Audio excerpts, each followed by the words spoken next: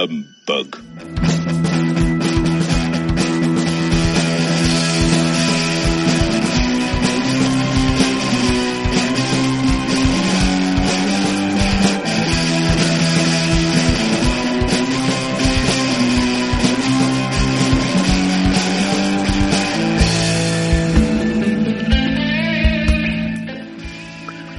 Welcome to Two Old Farts Talk Sci-Fi. I'm David Klink.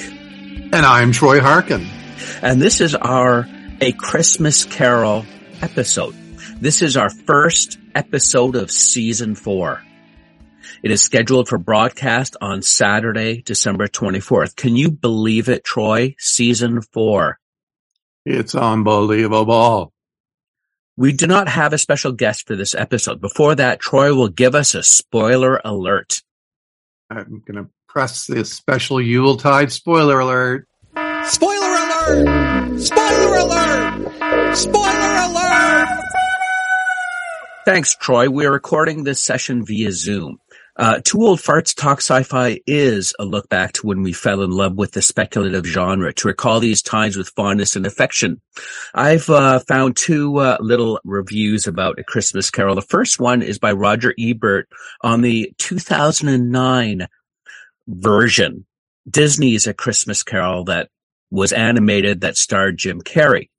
This is what Roger Ebert said. Disney's A Christmas Carol by Robert Zemeckis and Charles Dickens, of course, is an exhilarating visual experience and proves for the third time he's one of the few directors who knows what he's doing with 3D. And when it comes to the 1951 movie that we'll spend a bit of time on, Donald Clark from the... Yeah, that's a classic. Donald Clark from the Irish Times from Thursday, December 15, 2016 said the following. There is out there on YouTube a video that mashes 400 adaptations of A Christmas Carol into one impressively cohesive telling of that indestructible story. Consider also that every second officially unrelated Christmas movie fits Dickens' template. A disillusioned grump is won over to the joys of Christmas. Something similar happens to Jennifer Aniston in the current Office Christmas Party. In It's a Wonderful Life, George Bailey begins as Bob Cratchit before turning into Ebenezer Scrooge. Naming any one version... Yeah, go ahead. I just wanted to interject in there, David, that, it occurred to me today, you know, what you were mentioning about It's a Wonderful Life, how it's kind of an inverted Christmas Carol.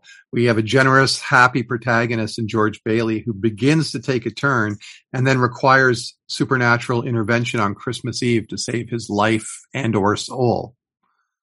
Yeah, it's certainly a similar story, and it's a similar theme, and a lot of these kind of Christmas and these kind of holiday films do that. In fact, A Christmas Carol would be the same if you actually had it run from, you know, in a correct time sync from when he was young up until, but they start with the end of the story or before the end of the story, then have him retell or see what's happening. But anyways, we all know the story.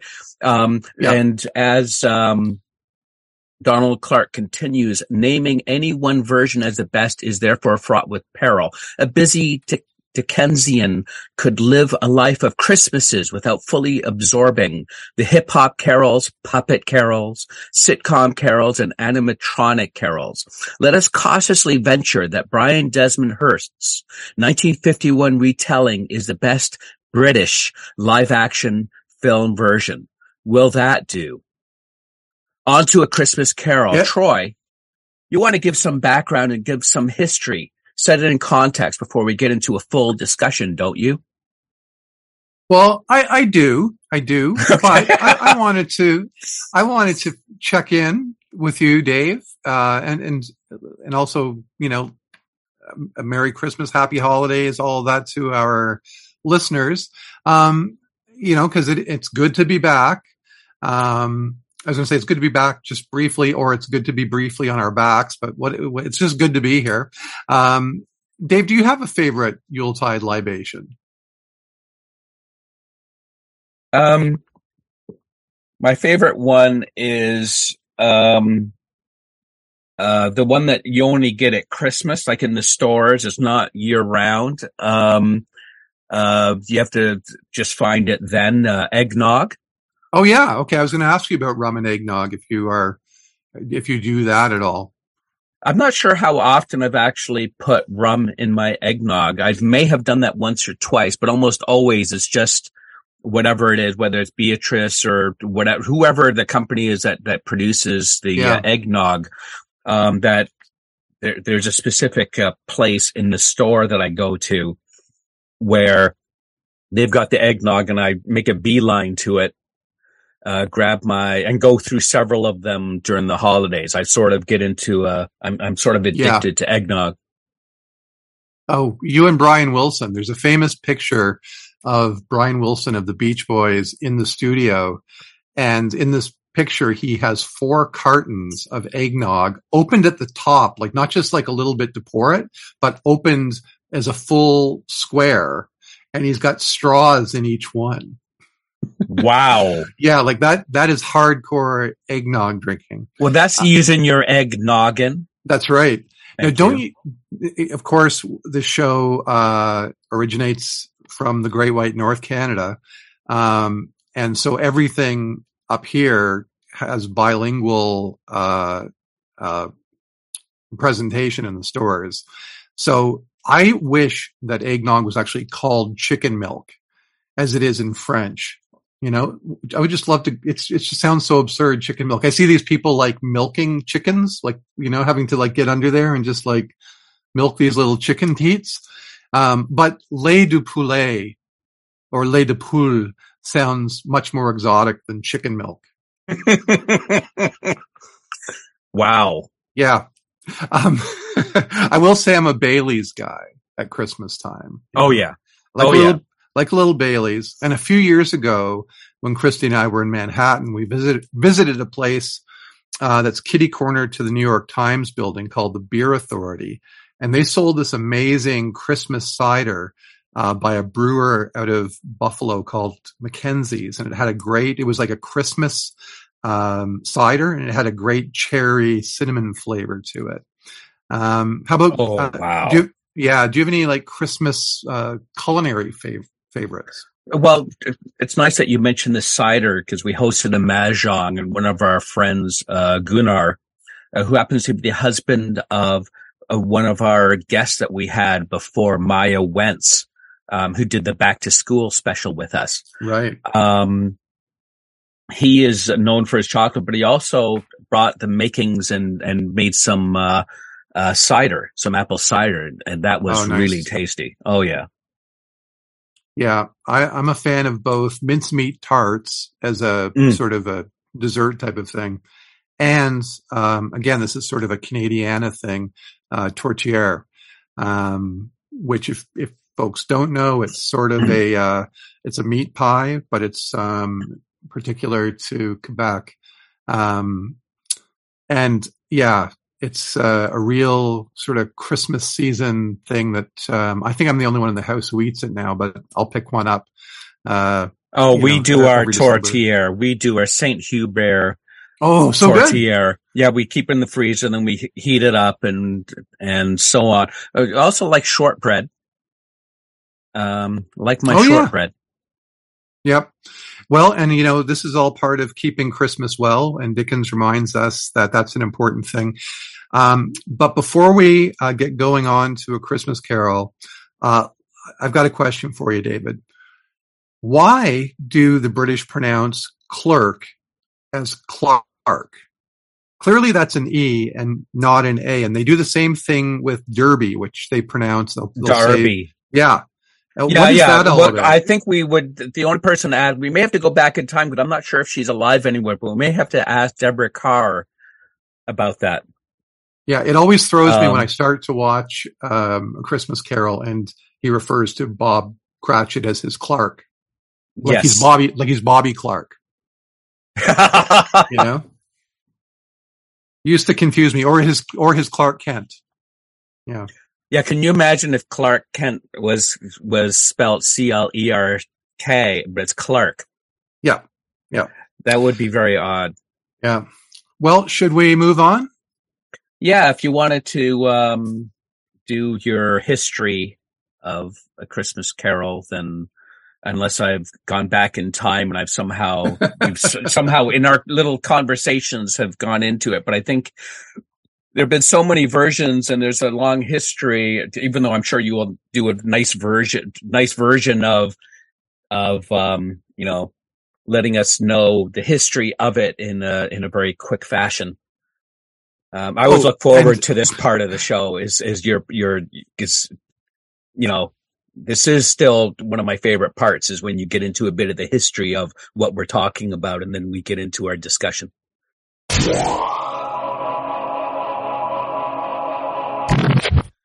Alrighty. Charles Dickens was born in Portsmouth, England on February 7th, 1812. As a boy, he was entertained by his governess, Mary Weller, who enacted nighttime ghost stories for him.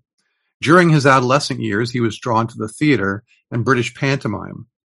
It was theater that first attracted his creative passion.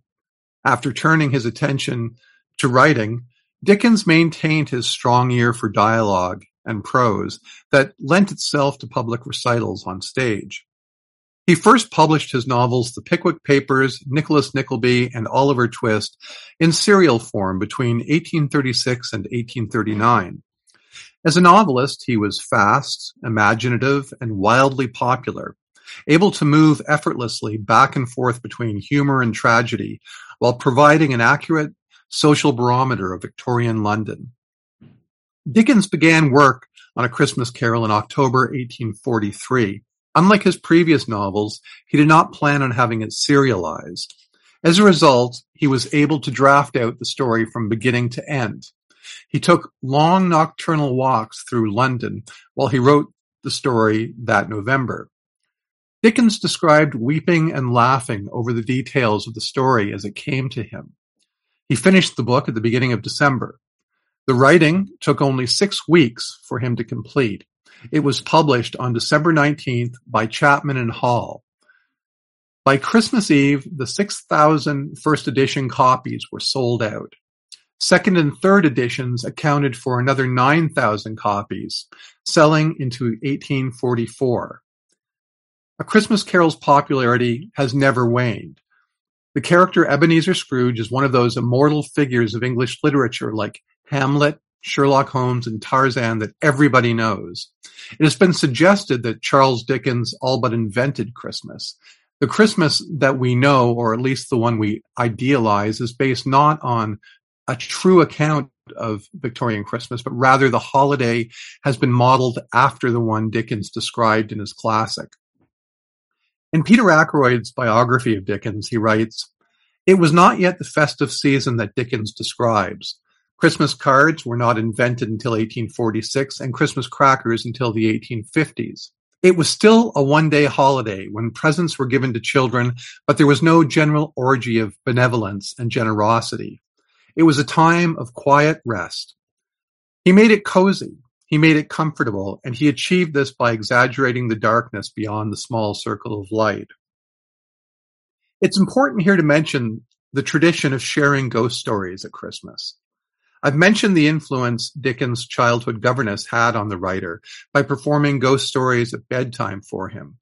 This influence was not restricted to A Christmas Carol, as Dickens also penned some 19 other ghost stories, 4 of them set around the Yuletide. Elizabeth Yuko, in her article How Ghost Stories Became a Christmas Tradition in Victorian England, writes, "Spooky storytelling gave people something to do during the long, dark evenings before electricity. The long midwinter nights meant folks had to stop working early, and they spent their leisure hours huddled close to the fire," says Tara Moore, an assistant professor of English at Elizabethtown College, author of Victorian Christmas in Print. Plus, you didn't need to be literate to retell the local ghost story. And this is why, in the song The Most Wonderful Time of the Year, we get the line, "There'll be scary ghost stories and tales of the glories of Christmases long, long ago." From the beginning, A Christmas Carol was adapted to other forms. It has been read aloud on stage since its first year of publication and was also adapted theatrically in 1844 in no fewer than 8 different productions. In 1901, the first silent film version of A Christmas Carol was produced. These various adaptations have never stopped. There have been a lot of Christmas Carol adaptations or parodies on TV, including episodes of Bugs Bunny, WKRP in Cincinnati, The $6 Million Man, Smurfs, Blackadder, The Flintstones, Bewitched, The Simpsons, and Family Guy, just to name a few. So today, David and I, you and me, Dave, will be discussing a few of the more memorable adaptations. Thanks a lot, Troy. Do you have any sort of recollection of when you first were introduced to A Christmas Carol? You know, I'm wondering if I might have seen one of the weird, like sitcom versions. Like that's possible, but I don't recall that. But what my first memory of the story of Scrooge would have been likely the 1971 animated version that we'll get into. And it still holds up. And the nice thing about it is it's really tight and economical. Sounds like something you could say about Scrooge himself. That it's like 25 minutes long. They do the whole narrative that quickly, but it's enough, especially, you know, for a kid. So I think that probably was the first thing that I saw. And it was, I didn't really have any sense of writer's craft at that young age, but I was drawn in. Like whatever was happening in the story, even in a condensed 25-minute version, it drew me in. You know, it was a little bit scary, but you had to stay with it, and it balances the sentimental with the frights, and you just want to know where this thing is going and what's going to happen to this guy. So that was probably it for me. What about you, David?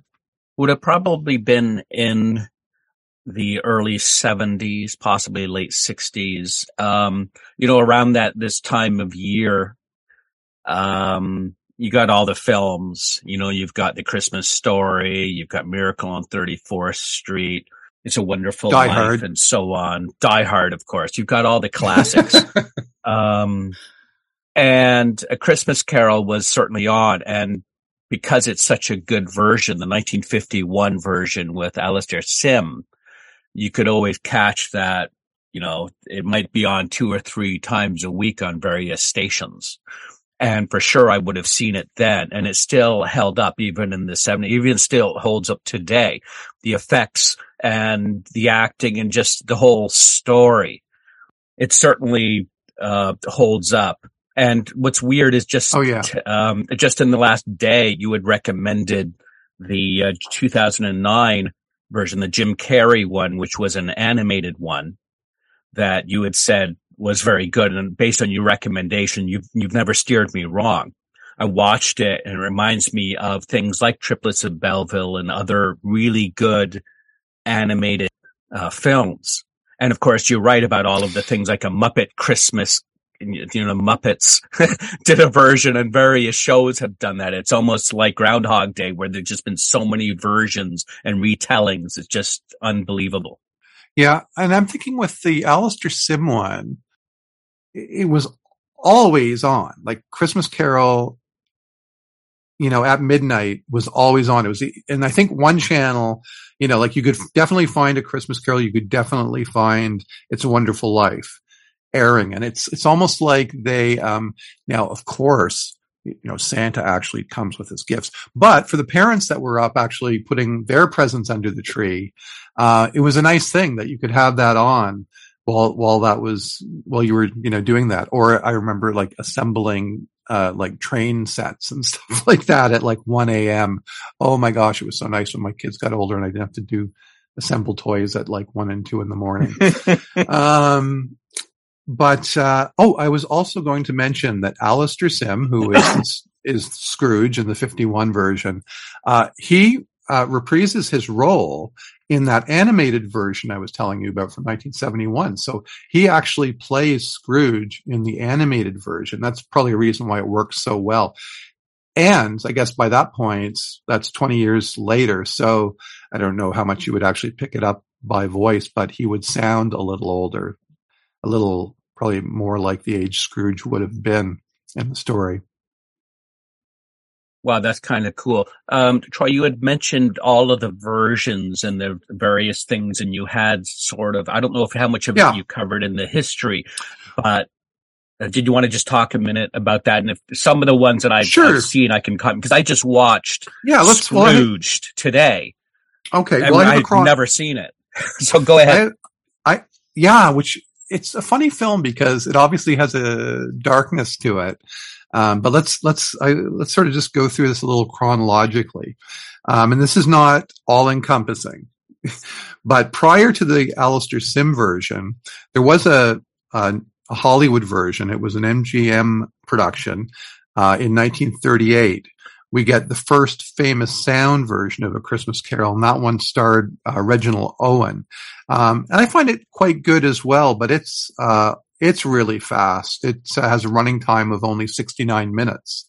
So it's, for sort of the first major production, it's not bad, but it obviously gave room for the Alistair Sim version to build on it. And as we mentioned, that was 1951. And one thing you mentioned about these kinds of things, I've just been sick with COVID and the cold of the flu. For those who may listen to this podcast a few years down the road, back in December of 2022, we thought we were past everything. We'd already come out of the pandemic. We weren't wearing masks anymore. We were not social distancing as much. And then let's just say some of that might have been a mistake, because there have been more people sick at work and more people catching things. And at the moment, we are running out of medicine for children and other kinds of things to help adults and others with medications related to cold and flu. And so this time of year, so I haven't had a chance to be as prepared as you have, Troy, for this thing. So I did not watch the 38 movie, but I did watch the 51 one again. Now, what was the next one on your list? Well, it's something that I came across today. But before I get to that, I just wanted to mention most of these things, a lot of them are available, if not through streaming. There's a lot of them available. Oh my gosh, now I'm losing my voice. A lot of them are available on YouTube. And in fact, this I found today on YouTube. In 1964, we get a TV film called A Carol for Another Christmas that was written by Rod Serling. And as you know, I'm a huge Serling fan. I love both Night Gallery and The Twilight Zone. And I've seen a number of his other productions like Requiem for a Heavyweight. So I thought, well, I'll definitely give this a look. It was, again, written by Serling. It's a stellar production. It's like a who's who of people of the era. So it was produced and directed by Joseph Mankiewicz, Hollywood legend. The score was by Henry Mancini. It starred Sterling Hayden as Grudge. He's called Grudge in this version. And it featured Britt Eklund, Peter Sellers, Eva Marie Saint, Ben Gazzara, Steve Lawrence, Pat Hingle, and Robert Shaw. And it originally aired on ABC TV. And as I was telling you before we started recording, unfortunately, it's not super stellar. It's not stellar. It's a little heavy-handed in the way that Serling could be sometimes. But it was a really interesting take. It was like set in America, and rather than it being about a man who is like a financial miser, it's this fellow has lost his son in a war fighting for the U.S., and now he's got a grudge, I guess. He's very bitter, and it goes from there. But I mean, if you're interested in having a look at a slightly different take on the story, it's like more a jumping off point from the original, do give it a go. It's on YouTube. Then the next one I have is the animated version that we were talking about. It was released in 1971 originally. It's the animated version by Chuck Jones, the famous Warner Brothers artist, animator, and Richard Williams. Alistair Sim returned to voice Scrooge. Many of us grew up with this one as it began airing on TV soon after its theatrical release, and it won an Academy Award for Best Animated Short Film in 1972. And definitely have a look for that one on YouTube because it still holds up despite its super short running time. And if you wanted to, if you somehow know somebody that does not know what A Christmas Carol is, this might be the version to just introduce them to or refresh their memory. Yeah, Any I comments? remember that one. Yeah. No, definitely. Because what I've done is just gone onto the internet quickly just to see some of the images associated with that movie, the 71 one. And definitely I remember the Scrooge character, and a lot of these images are coming back to me because I would have seen this 50 plus years ago. What do I want to say? The sort of camera work and the art design is very sophisticated. I was really impressed rewatching this. Then we get another animated version. We get the 1983 Mickey's Christmas Carol, which featured Scrooge McDuck as the miser. And Mickey Mouse is Bob Cratchit. And it actually, I checked out some of this again. It has a really moving scene with Mickey Mouse as Bob Cratchit standing at the grave of Tiny Tim and clutching his crutch. It was very surprisingly moving, or maybe I'm just getting really soppy in my old age. I did find it a little bit funny that obviously Scrooge McDuck is named after Scrooge, right? That's the character's name in the Disney world at large. But the funny thing about Scrooge McDuck, I thought, was that it is this really, old school, stereotypical,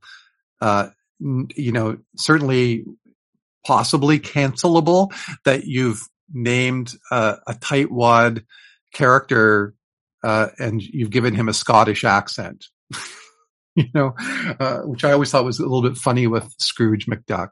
The George C. Scott version came in 1984. I remember seeing it at the time, but I do not remember many of the details. Also, it's out there in streaming and YouTube and whatnot. And then we get into the film that you saw today, which is cool. I'm looking forward to talking to you about it, David, because it was your first view. But Scrooged, starring Bill Murray as Frank Lumpy Cross, a grumpy TV executive. Also had Karen Allen, Carol Kane, Robert Mitchum, Lee Majors. It was directed by Richard Donner, who had done Superman and The Omen and Goonies. It was co-written by one of my favorite writers of that era, Michael O'Donoghue, who had written for both National Lampoon and Saturday Night Live.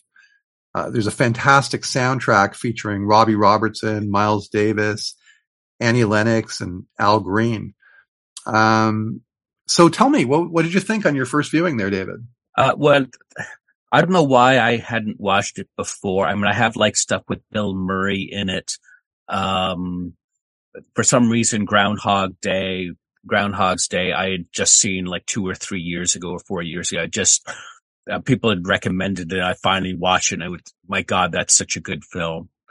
And I remember, of course, Bill Murray from Saturday Night Live, also from the movie Stripes and the Caddyshack and so on. So it's just great. But I just had enough, and with Alistair Sim's portrayal in A Christmas Carol, I didn't want some other Christmas Carol. Sure. So I just ignored it. So then I said, you know what? I got to watch this thing. The opening sequence reminds me a bit of Tropic Thunder with all those fake things that they had done in Tropic Thunder that were so brilliant and funny. Here we've got Lee Majors showing up with The Night the Reindeer Died, which was incredible. Yeah. Then you've got Bob Goulet's Old-Fashioned Cajun Christmas, which is just a hoot. You got Father Loves Beaver. You'll love it. IBC, Yule, Y-U-L-E, you'll love it. And then you've got John Houseman being the narrator. And you've got Buddy Hackett as Ebenezer Scrooge, Jamie Farr in a cameo, the Solid Gold Dancers, and Mary Lou Retton. Like, this is the most insane, funny, brilliant opening couple minutes of a film.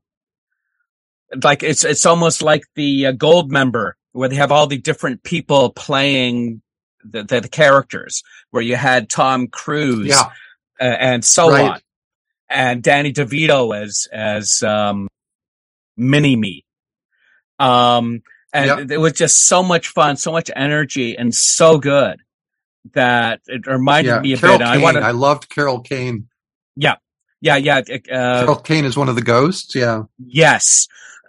She's an absolute standout. And that was something that Alexa, because we were both watching it, and Alexa said, "Oh yeah, I love this moment with Carol Kane in it." So there's so much good in that, in Scrooged. Yeah, the nice thing about Scrooge is it is a nice alternative to a lot of the very sentimental Christmas stuff that goes on. It's a lot of fun, and it was a different approach, and it was almost like South Park before South Park in terms of how irreverent it was.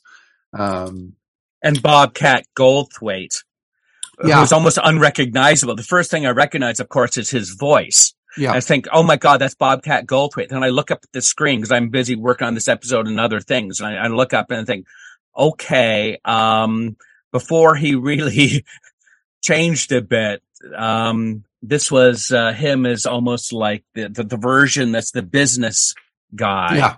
Yeah. Bobcat Goldthwait. Yeah. And today it struck me that could have been recast as Rick Moranis, because he sort of reminded me a lot of Rick Moranis in Ghostbusters. Well, these kinds of stories, almost like Christmas ones, like Traders, that idea of taking someone and changing their life, and then seeing, that Traders obviously is a bit of a different theme, but the idea that you can take anyone and put them into a position of power or give them this authority and see if they actually change or not. And that's what the theme for these kinds of things is about change. It's about thinking about the people who aren't doing as well as you. Yes. Oh, okay. And that reminds me. Okay. You know what? I'm just going to touch on it really quickly. One of the things that I loved in the 2009 version was that they included the bit about ignorance and want being underneath the gown of the Ghost of Christmas Present. That was very, very powerful. Anyway, we'll get to that in a second. But final note on Scrooged was I saw that on opening day when that came out. And, the final number in the song, which I think is Put a Little Love in Your Heart. Yes. Is that was playing. People were actually clapping in the audience. It was kind of cool. Like, it was almost like being at a concert or seeing a play. It was it's cool. Powerful and emotional too. Like Alexa was mentioning how that's one of her favorite songs, and it's such a perfect moment in that movie for that song to come on and for people to be listening to that. Oh, just beautiful. Sorry, spontaneous Beatleism. I have always found that song and Baby You're a Rich Man, penned by John Lennon, but by the Beatles from Magical Mystery Tour, man, you can really weave in and out of those two melodies. Like, they are very similar, but I do love the original. Anyway, just wanted to throw that out there. It was just off the top of my head. Okay. We're going on to 1992. Hold on to my robe, David, and I will take you to 1992. Ooh, there we go. 1992. That's the Muppet Christmas Carol. And this was the first Muppet movie made after the passing of Jim Henson. And this was with Michael Caine as Scrooge. I really love this film. I find it surprisingly effective. And it's a good introduction for kids to the story. Mojo ranked this as their number 2 adaptation of A Christmas Carol. I quite like it. I'm not it would be close, but I don't know if I would have it at 2, but it's a well-loved film for sure. And again, getting to see Caine do Scrooge is fabulous. Yeah, Michael Caine is one of the one of the great actors. And this is also one that's been rated very high on Rotten Tomatoes as a 76%.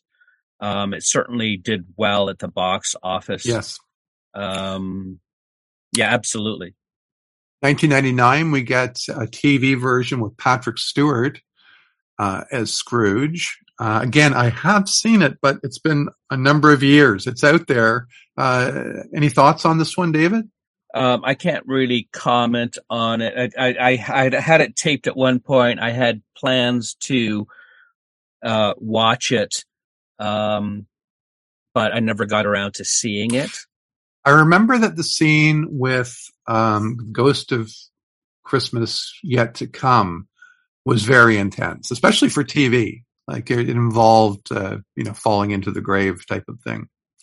And well, I think of Patrick Stewart. I think of him in Data on the holodeck, where Data is reenacting a scene from A Christmas Carol. Yes, and he's trying to emote as if he's actually has the emotion chip, and he's actually fearful of this creature, this ghost.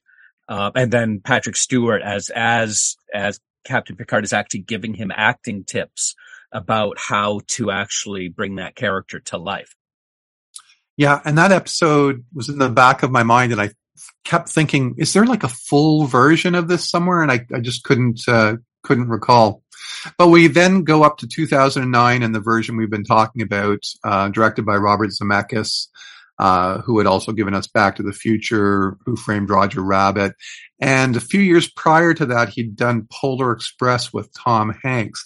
And when that one came out, I found that the technique of, I think they call it live action capture or something, it wasn't quite there yet. And it sort of like, there was something about the look of it that bothered me. But by the time they get around to doing it with Scrooge, it's much smoother. And after the initial sort of couple of minutes of looking at it, you really get used to it. Or I found I did. I don't know about you, David. Did you find, was that an all right look for you? The animation that they had, the computer animation? Yeah, definitely for the 2009 movie with Jim Carrey. The animation was so good. And it really brought me in, and it just, I definitely agree with the Roger Ebert, because he gave it 4 stars.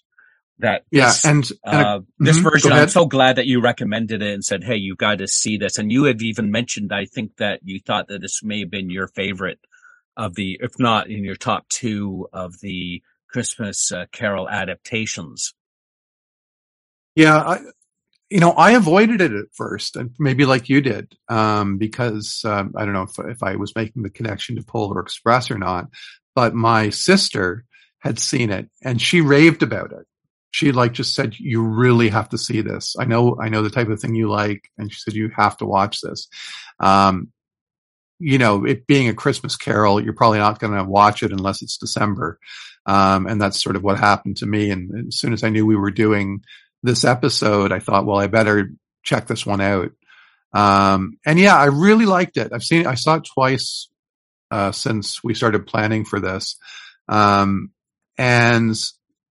the one thing, I don't know how I missed it the first time. I don't know if I went and made a tea or something, but there's one little scene that I'm not nuts about, and I've seen other reviewers comment on it, and it's a scene that they add, I don't know why, where I guess it's in with the third ghost, and Scrooge is being chased by horses, because I think the Ghost of Christmas Yet to Come is like driving a hearse, and so he's got these horses with the casket in the back, and it becomes this almost like fantasy druggy scene where he's chasing after Scrooge, and Scrooge then becomes miniature. And it was just an odd little thing. Now, clearly this is all happening through dreams, so I guess you can have license to do that, but it's the only part where I felt they stepped away from the original text, and they were doing such a good job of bringing to life the original book. But that's one little thing. It's really worth a watch, and they really do capture the spirit of the film.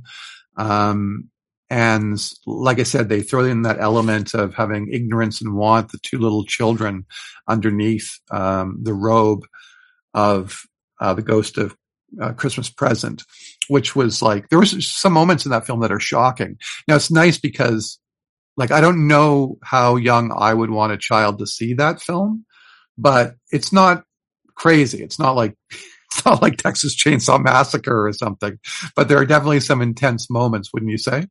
Oh yeah, definitely. Yeah. Yeah. So the following year, we get, in 2010, we get the Doctor Who, A Christmas Carol.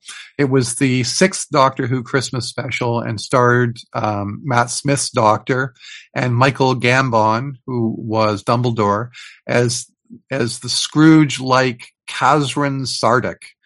There are some good laughs in this one. I've seen it twice now. There's a point where the Doctor refers to Santa as simply Jeff.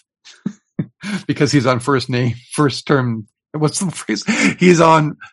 What's the phrase, David? First name terms. That's it. Right. He's on first name terms with Santa, so he calls him Jeff, which I thought was really funny. And there's a point too where there's a party scene, and the Doctor comes running out and he says, "Hurry up, we have to leave. I've just proposed to Marilyn Monroe." And I just thought that was a funny little thing that they threw in there, but a pretty enjoyable episode, wouldn't you say, David? I think you're right. Sometimes people just have a bit of license or have a bit of fun with the concept, or just try to go somewhere with it. And the more odd or strange, sometimes the better the result. That's right. And then, as you remembered, this is the one with the sort of flying fish.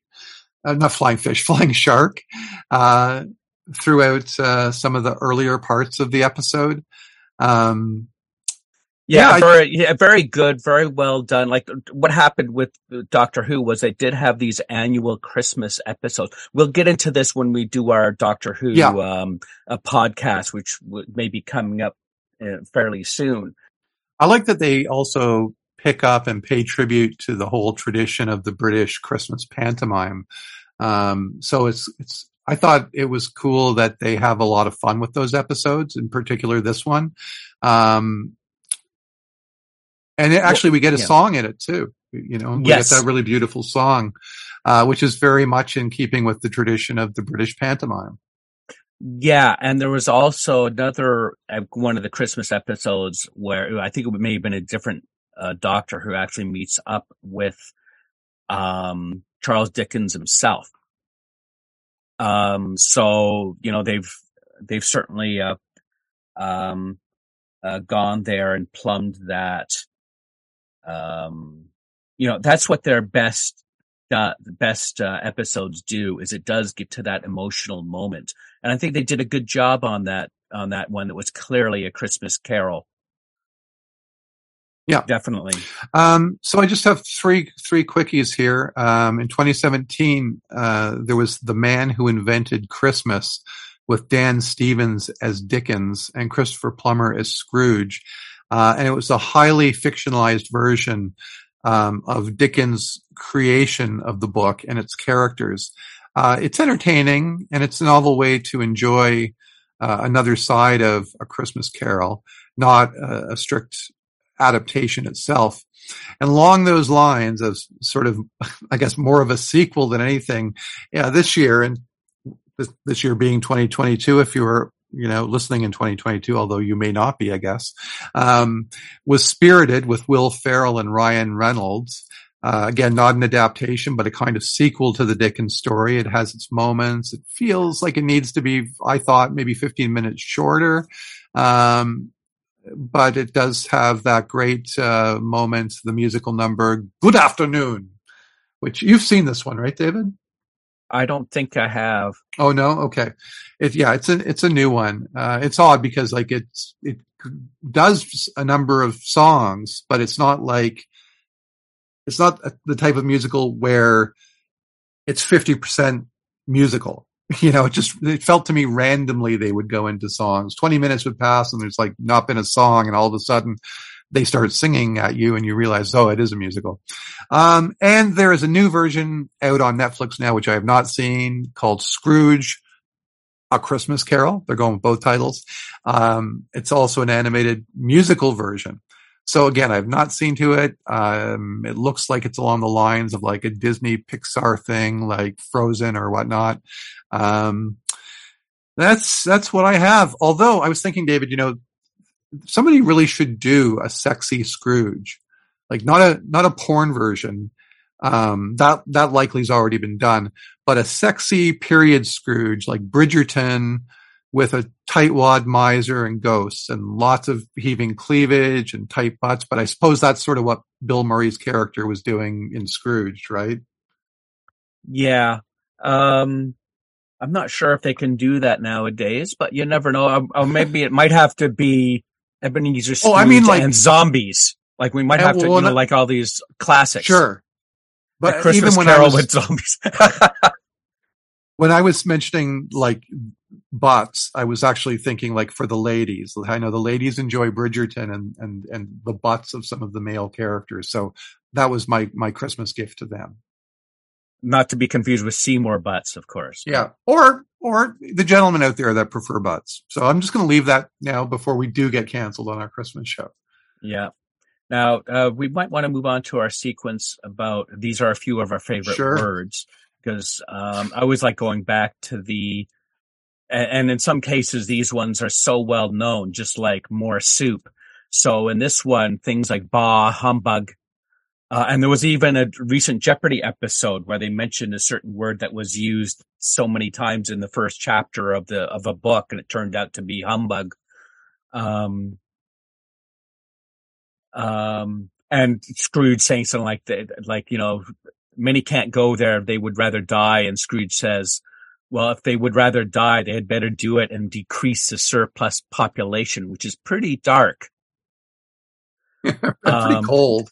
Yeah. The ghost mentioning, and that whole, the various versions having that Jacob Marley being the person who's walking around with these chains has always been evocative and has always been done well in the movie. So one of the things is I wear the chain I forged in life. I made it link by link and yard by yard. I geared it on of my own free will, and of my own free will, I wore it. And of course, sometimes I've used this phrase, are there no prisons, when someone said something kind of nutty or something. The union workhouses, are they still in operation? Like that whole little sequence where he says, put me down for nothing. And the person said, oh, you mean you want to be anonymous? and of course his response is, I want to be left alone. Good afternoon. Good afternoon. Yes, exactly. Yeah. And his response to the carolers, which is also done in Scrooge too. And of course him liking it later. God bless us everyone is one of the more famous lines. And of course, the main thing, which is almost feel like this whole thing with Dickens and A Christmas Carol almost feels like a Twilight Zone episode. So, this whole thing with Scrooge saying men's courses will foreshadow certain ends to which, if persevered in, they must lead. But if the courses be departed from, the ends will change. Say it is thus with what you show me. So the idea is that you have a chance to actually be able to change the way you act with other people, the way you are as a person, as a human being. And that will mean that maybe someone there, like, for example, Tiny Tim, there won't be that empty crutch by this chair in the corner of the room, that he will somehow get through this. That if you change your ways, you can actually affect other people in a positive way. Is an important thing for me. It's a lot of people's favorite books. It's one of my favorite books. But the thing about it is that Dickens always, because, he started with a love for theater, he always intended for his work to be read aloud. So he had a great ear. Like, he just had such a great ear. And I'm always taken back when you start reading this book, it just carries you along. Like there's nothing that you gloss over, you know, it just carries you. It's so well done. And I'm going to say this before I forget, more of gravy than of grave about you.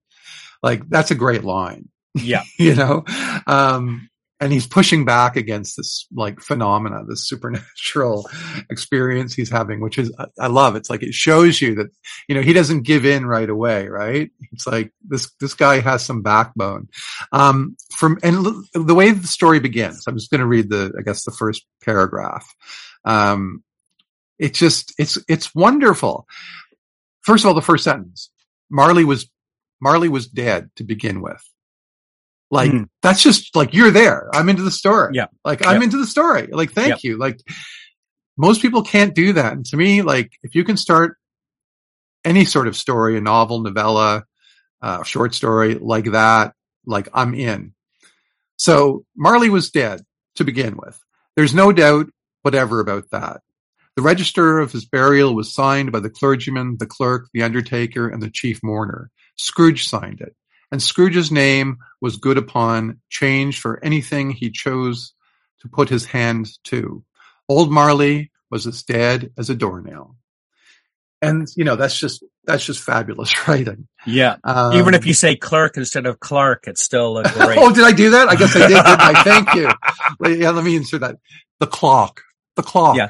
Yeah. But part of it is, and I'm glad that you mentioned this whole thing about him reading, because you pick up a lot from doing that, from reading the stuff aloud. But also Dickens himself, from what I read a bit of the history, read the thing somewhere between 150 and 180 times in front of, at various readings that he did of just reading that, which is not a full-based novel where it takes hours and hours and hours.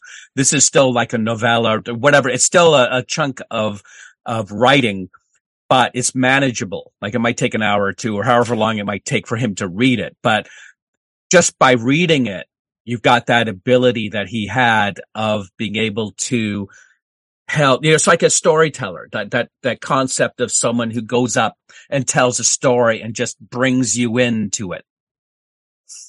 Yeah. And, you know, David, that brings me back to your question about early experiences with it. Now, this was not my first, but one of my favorite was, I have a memory that CBC used to do a reading of it, and I assume a condensed version or something, but they would do a reading of it on Christmas Eve in the 80s. And I used to love hearing that. Now, I hope I'm not totally off about that, but that's in my brain as a... Yeah, I would want John Houseman to read it myself. Yeah.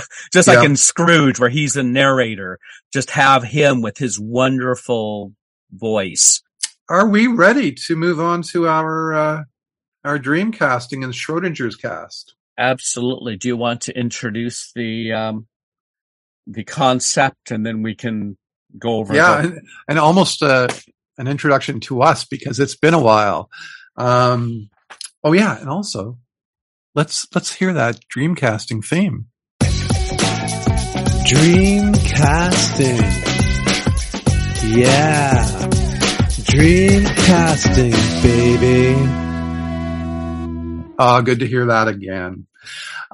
So dream casting is this thing that we do where we go through whatever work we've been looking at, and we imagine or reimagine the film if it could have any actor living or dead in it. Just somebody that we actually think, you know, would do well in these roles. And the roles that we're looking at in particular for A Christmas Carol is Scrooge, Bob Cratchit, Tiny Tim, Marley, and the Three Ghosts. So, do you want to lead off, David, with your first? Okay. Well, did you want to go over the characters and who originally starred in them? Oh, sure. In the 51 film. Okay. So in that version, the 1951 Christmas Carol, which was also known as Scrooge. I think I covered that, right? I hope I did. Yep. So Ebenezer Scrooge, as we know, was Alistair Sim. Bob Cratchit was played by Mervyn Johns. Tiny Tim was Glyn Dearman, played by Glyn Dearman. Michael Dolan played the Spirit of Christmas Past. Francis De Wolff was the Spirit of Christmas Present. And oh my God, we have the name that. Do I take a run at this? I would probably say Czeslaw, but I might not. I like that. Czeslaw Konarski. Yeah. Yeah. Well, he's billed as C. Konarski, which probably makes a bit more sense in the film. The Spirit of Christmas yet to come. Too bad they couldn't have done it like in Frankenstein, where it's the monster? ? Anyway. All right. So there we go. So who is your Ebenezer Scrooge for your dream cast, David? Okay. So what I'm doing is I've got them. Usually we try to break these up. So what I've got is for Scrooge, Cratchit, and Tim, we can do maybe our dream cast each as opposed to doing one at a time, but it's up to you how you want to. Okay, that's fine. That's fine. Let's do that. So what I'm going to do is I'm going to do the first three, Ebenezer Scrooge, Bob Cratchit, and Tiny Tim. My version, what I have for Ebenezer Scrooge is Ian Holm, who was the Bilbo Baggins in Lord of the Rings. I think he's a very good actor, and I think he would do a good version of Scrooge. Ian Holm is one of my favorite actors. Oh, can we discuss Ian Holm first? For sure. Or do you want? So Ian Holm, I loved in Henry V. He plays the Welsh character. I forget the character's name. And, like everything he's ever done, I've loved him in. He was in the Canadian film, oh my God, it's just the great Sweet Hereafter, about the bus wreck. And he plays the lawyer that comes into the town to set up lawsuits. But Ian Holm, that is a great choice, David.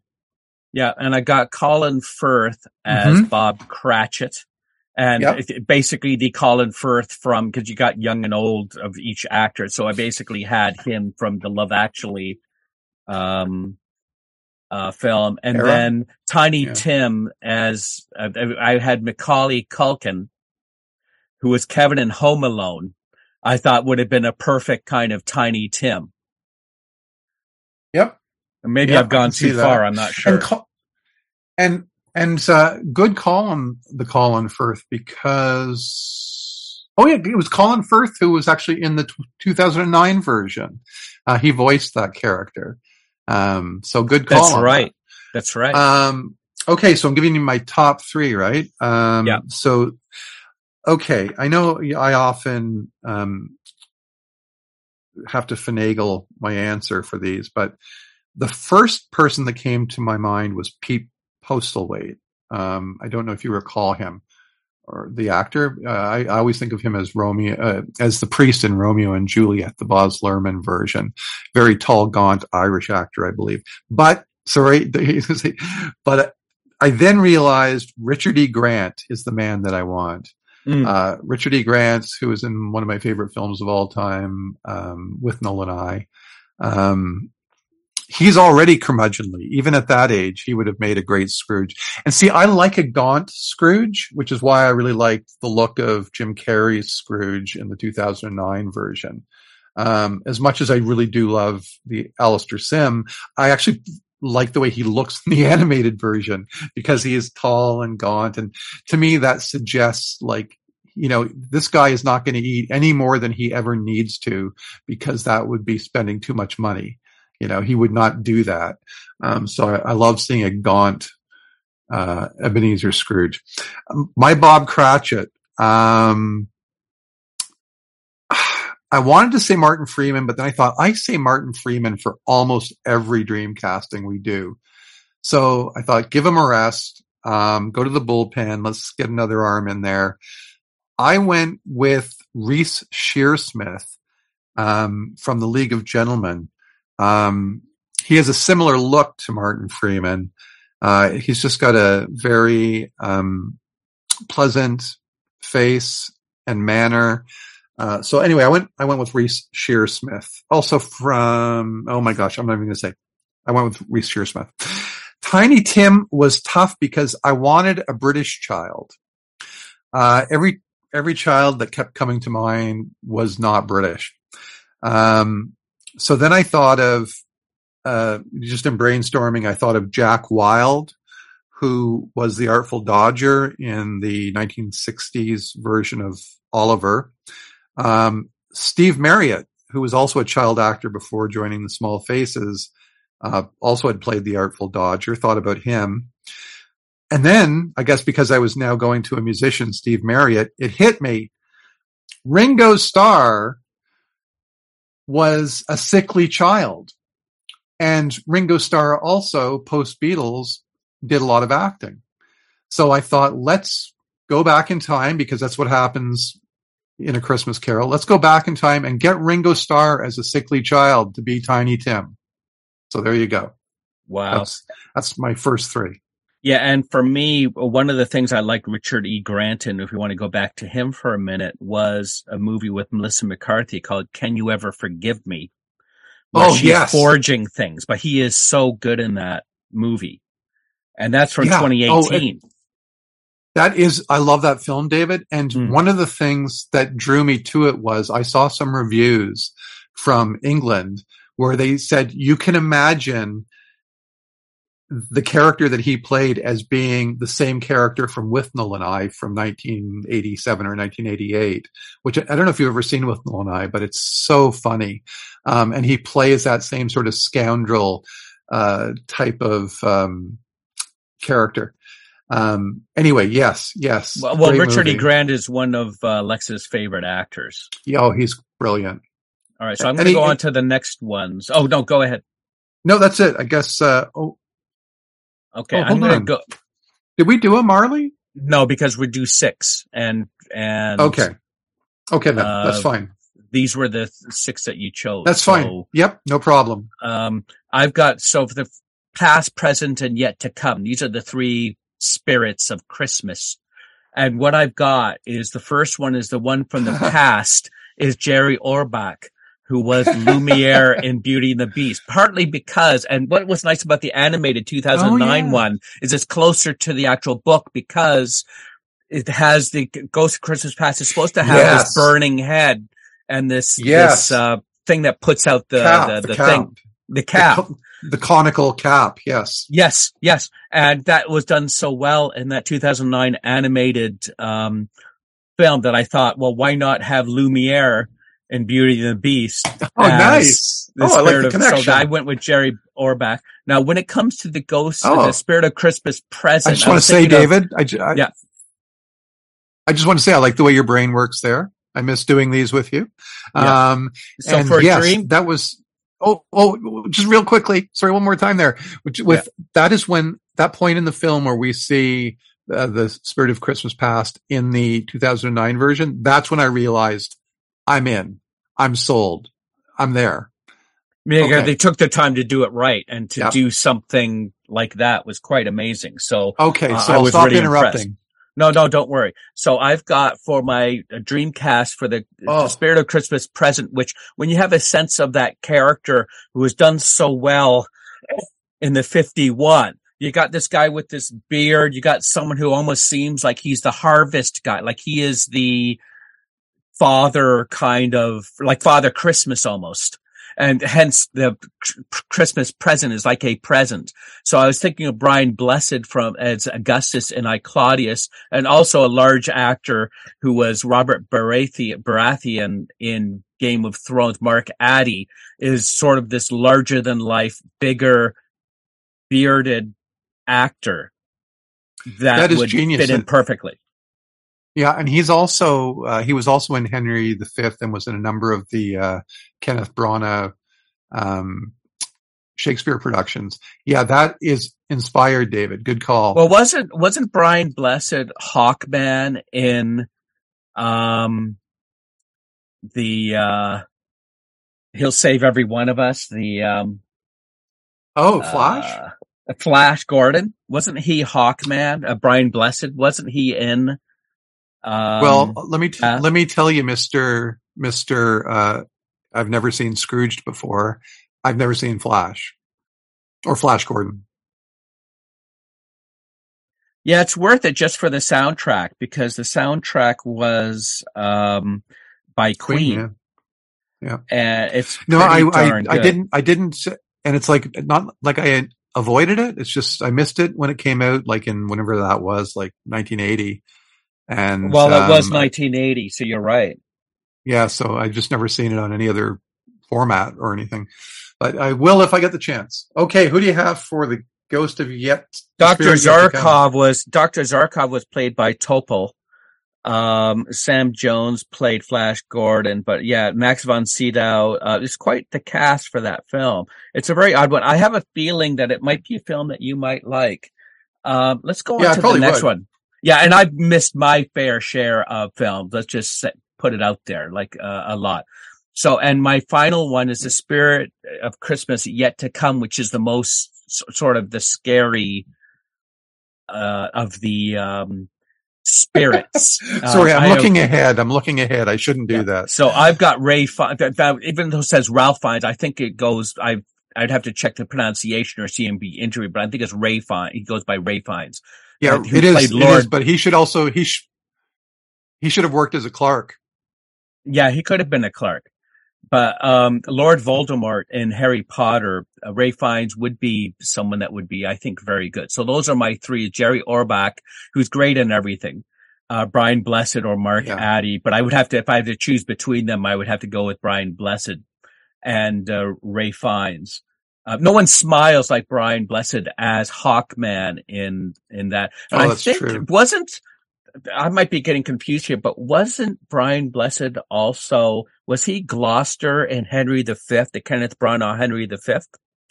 Well, he was in Henry V. I don't recall. He probably was Gloucester, yeah. Yeah. But I've always liked him in anything he's been in. And so what do you got for your ghosts, your spirits? Well, I wanted, because of the 2009 film, I wanted somebody that looked kind of unique. And in the book, Dickens does not say androgynous, but he does talk about how the spirit has this quality of, like both being old and young, which I thought was kind of cool.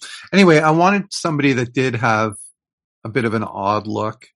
I thought about Anya Taylor-Joy at first, but I went with Samantha Morton, which I don't know. You know her? Oh, yeah. Yeah, and I really liked her in Minority Report and Sweet and Low Down and John Carter. She was also in almost a full season, if not more, of The Walking Dead, where she plays a scary character in that. Well, you know what? Now that the series is done, I'm going to finally go back and sort of cherry pick episodes.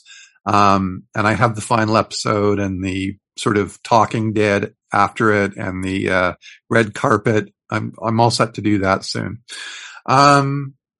Yeah, really liked her. Okay, so Ghost of Christmas Present. So I was looking for jovial. I had three people in mind. One was Brendan Gleeson, who has just been nominated for Best Actor for the Banshees of Inisherin. Great film, by the way. If anybody if you're listening to this and it's current, that film is fabulous. It was nominated for 8 Golden Globes this week. And it is a fantastic film. Yeah, Alexa and I have it on our list for sure. Yeah. So I thought about him. I was torn between these two, though. John Candy, who to me is Mr. Jovial. And I mean, obviously we all love him, but he was already into great Christmas films in Home Alone and, well, not Christmas, but I guess a holiday film, Planes, Trains, and Automobiles. Bigger Than Life. But I think I'm settling on Nick Offerman.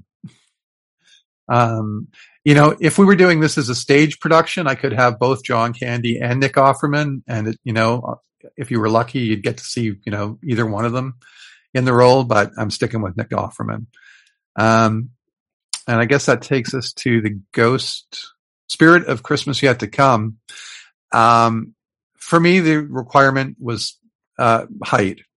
So I went with Kareem Abdul-Jabbar. Kareem Abdul-Jabbar is my ghost, because he'd be really haunting, looming over you, this gaunt figure. And that's my dream cast, David. We're on to the screen, to Schrodinger's cast. Our Schrodinger's cast, unlike our dream cast, where we think this is the best thing that we could do with people living or dead, it's all over the place, or potentially is all over the place. And it's gotten wilder and wackier. And I, in the past, I don't know, a few episodes have gone to total randomness for my choices. Anything else you want to say about Schrodinger's cast, David? Yeah, sometimes there's things that connect them, like yes. maybe they're all from the World Wrestling Entertainment. They were all or the Brady Bunch. Or the Brady Bunch, or what have you. Or maybe they're Yes. famous scientists from the past, like whatever it is. There's something that some thread. That's right. It doesn't always have to be, but it can. No, and sometimes, yeah, you tend to be a little bit more prone to the theme, and as I was saying, I've now gone into more total randomness. Right. So I'm going to start with my first three, which are the Scrooge, Ebenezer Scrooge, Bob Cratchit, and Tiny Tim. And what I've done is I've taken people who, in some cases, have gone on to acting, but are all who have won at least, whether it's a bronze, silver, or a gold in the Olympic Games. So what I did was I started with Buster Crabbe, who won the gold medal in the 400-meter freestyle in 1932. So Buster Crabbe is Ebenezer Scrooge.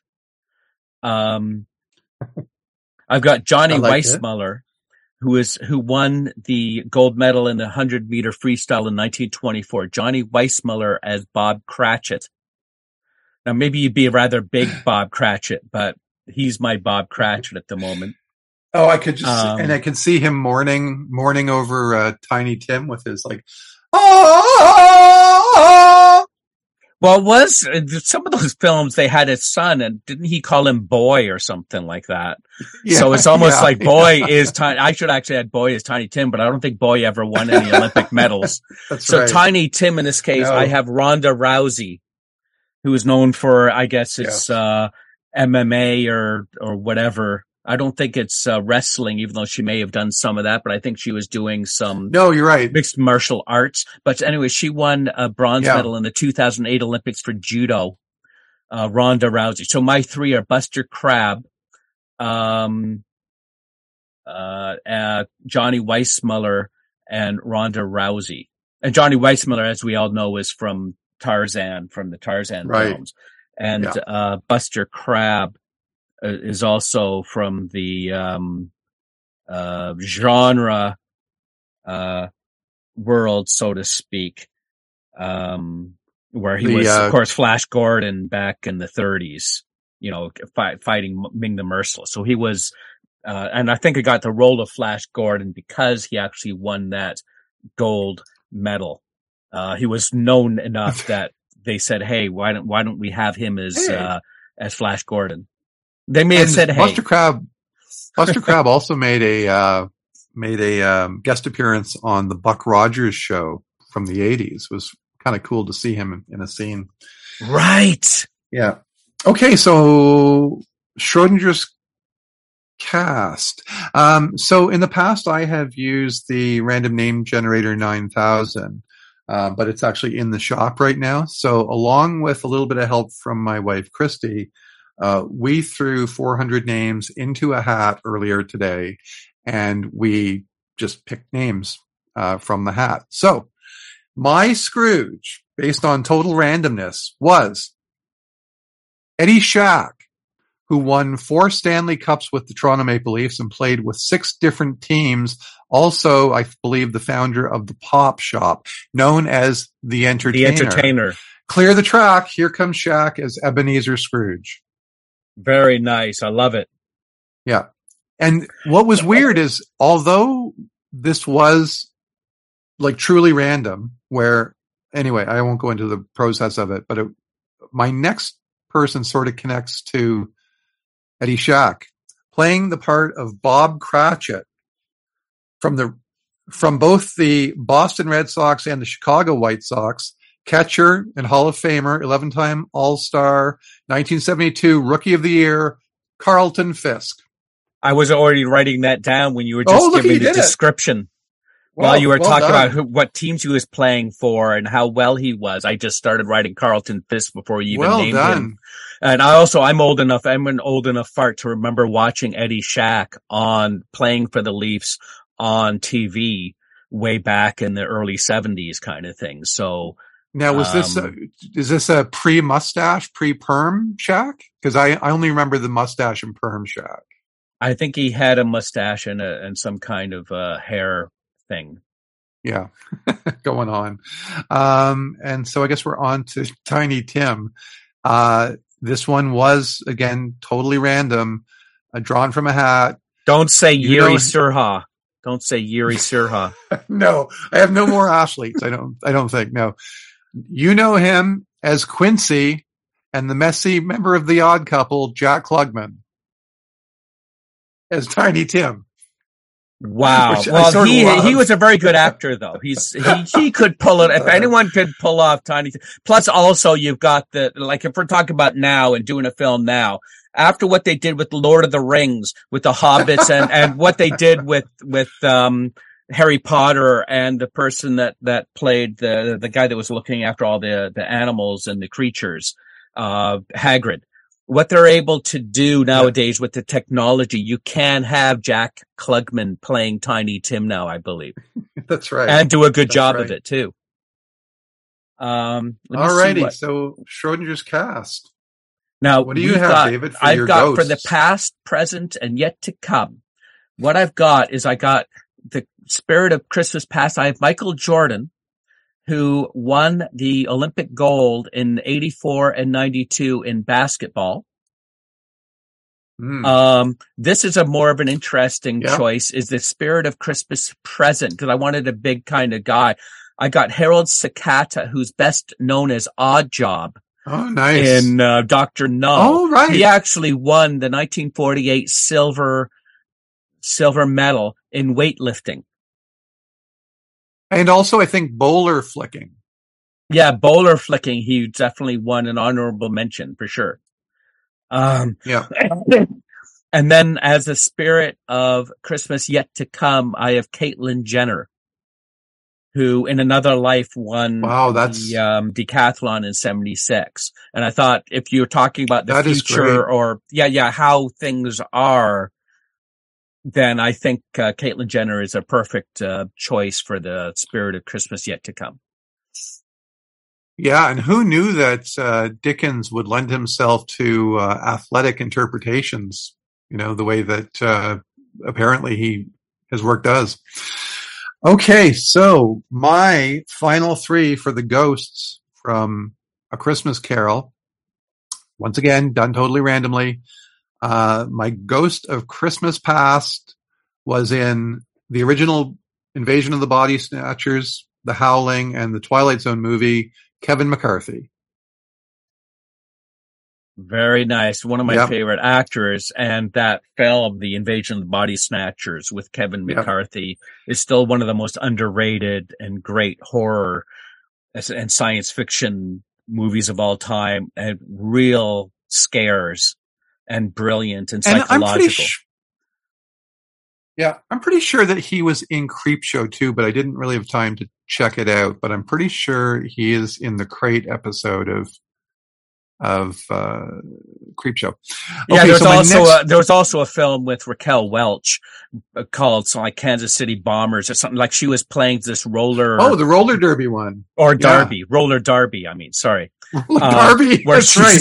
She was a clerk. She worked as a clerk for the roller derby. For the roller derby, yep. And she was great in it, of course. I mean, we all have a bit of a crush on her.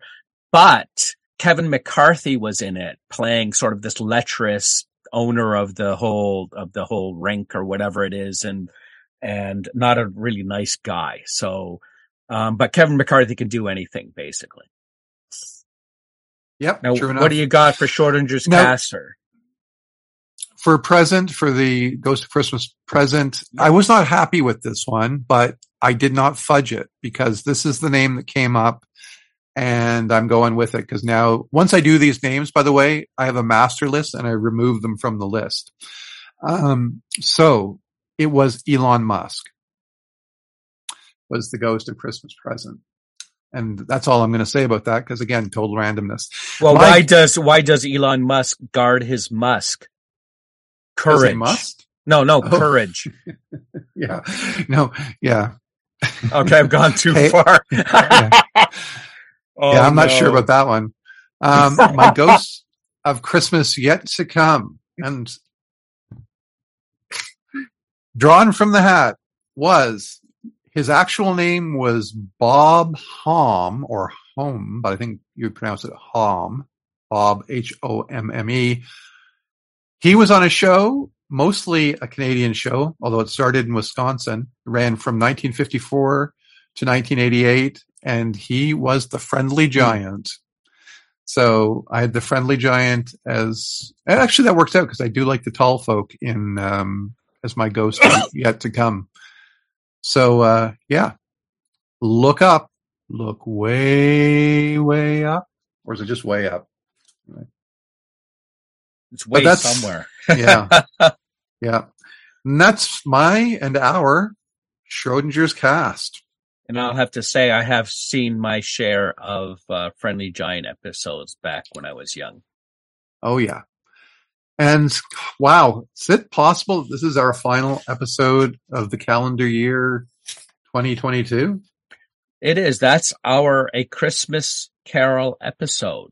And it was great to be back after our couple of month break at the end of the season. We are planning on building that sort of in, so we're not just going week in, week out. So we have a chance to catch our breaths and to prepare for the next season. So it's nice to be back.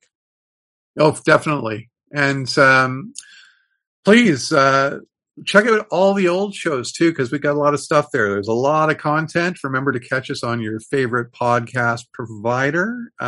We are out there on Spotify. And please like and subscribe. You can check out our website where it all began at 2of.ca. Facebook is Two Old Farts Talk Sci-Fi, and we may still be on Twitter, which is at 2 Old Farts Sci-Fi. But, I've actually been listening to some of our old shows. I listened to our Christmas show sort of to prepare for today. And I guess that's kind of narcissistic, but it was fun. I enjoyed it, Dave. Yeah, enjoy your holidays, folks. No matter what you do, have a good time and enjoy your chicken milk or whatever that chicken. That's right. Stuff enjoy is. Your chicken milk, and remember, days will be getting longer soon. So ride it out, folks. I am David Klink, and I'm Troy Harkin. See you all for our next episode of Two Old Farts Talk Sci-Fi.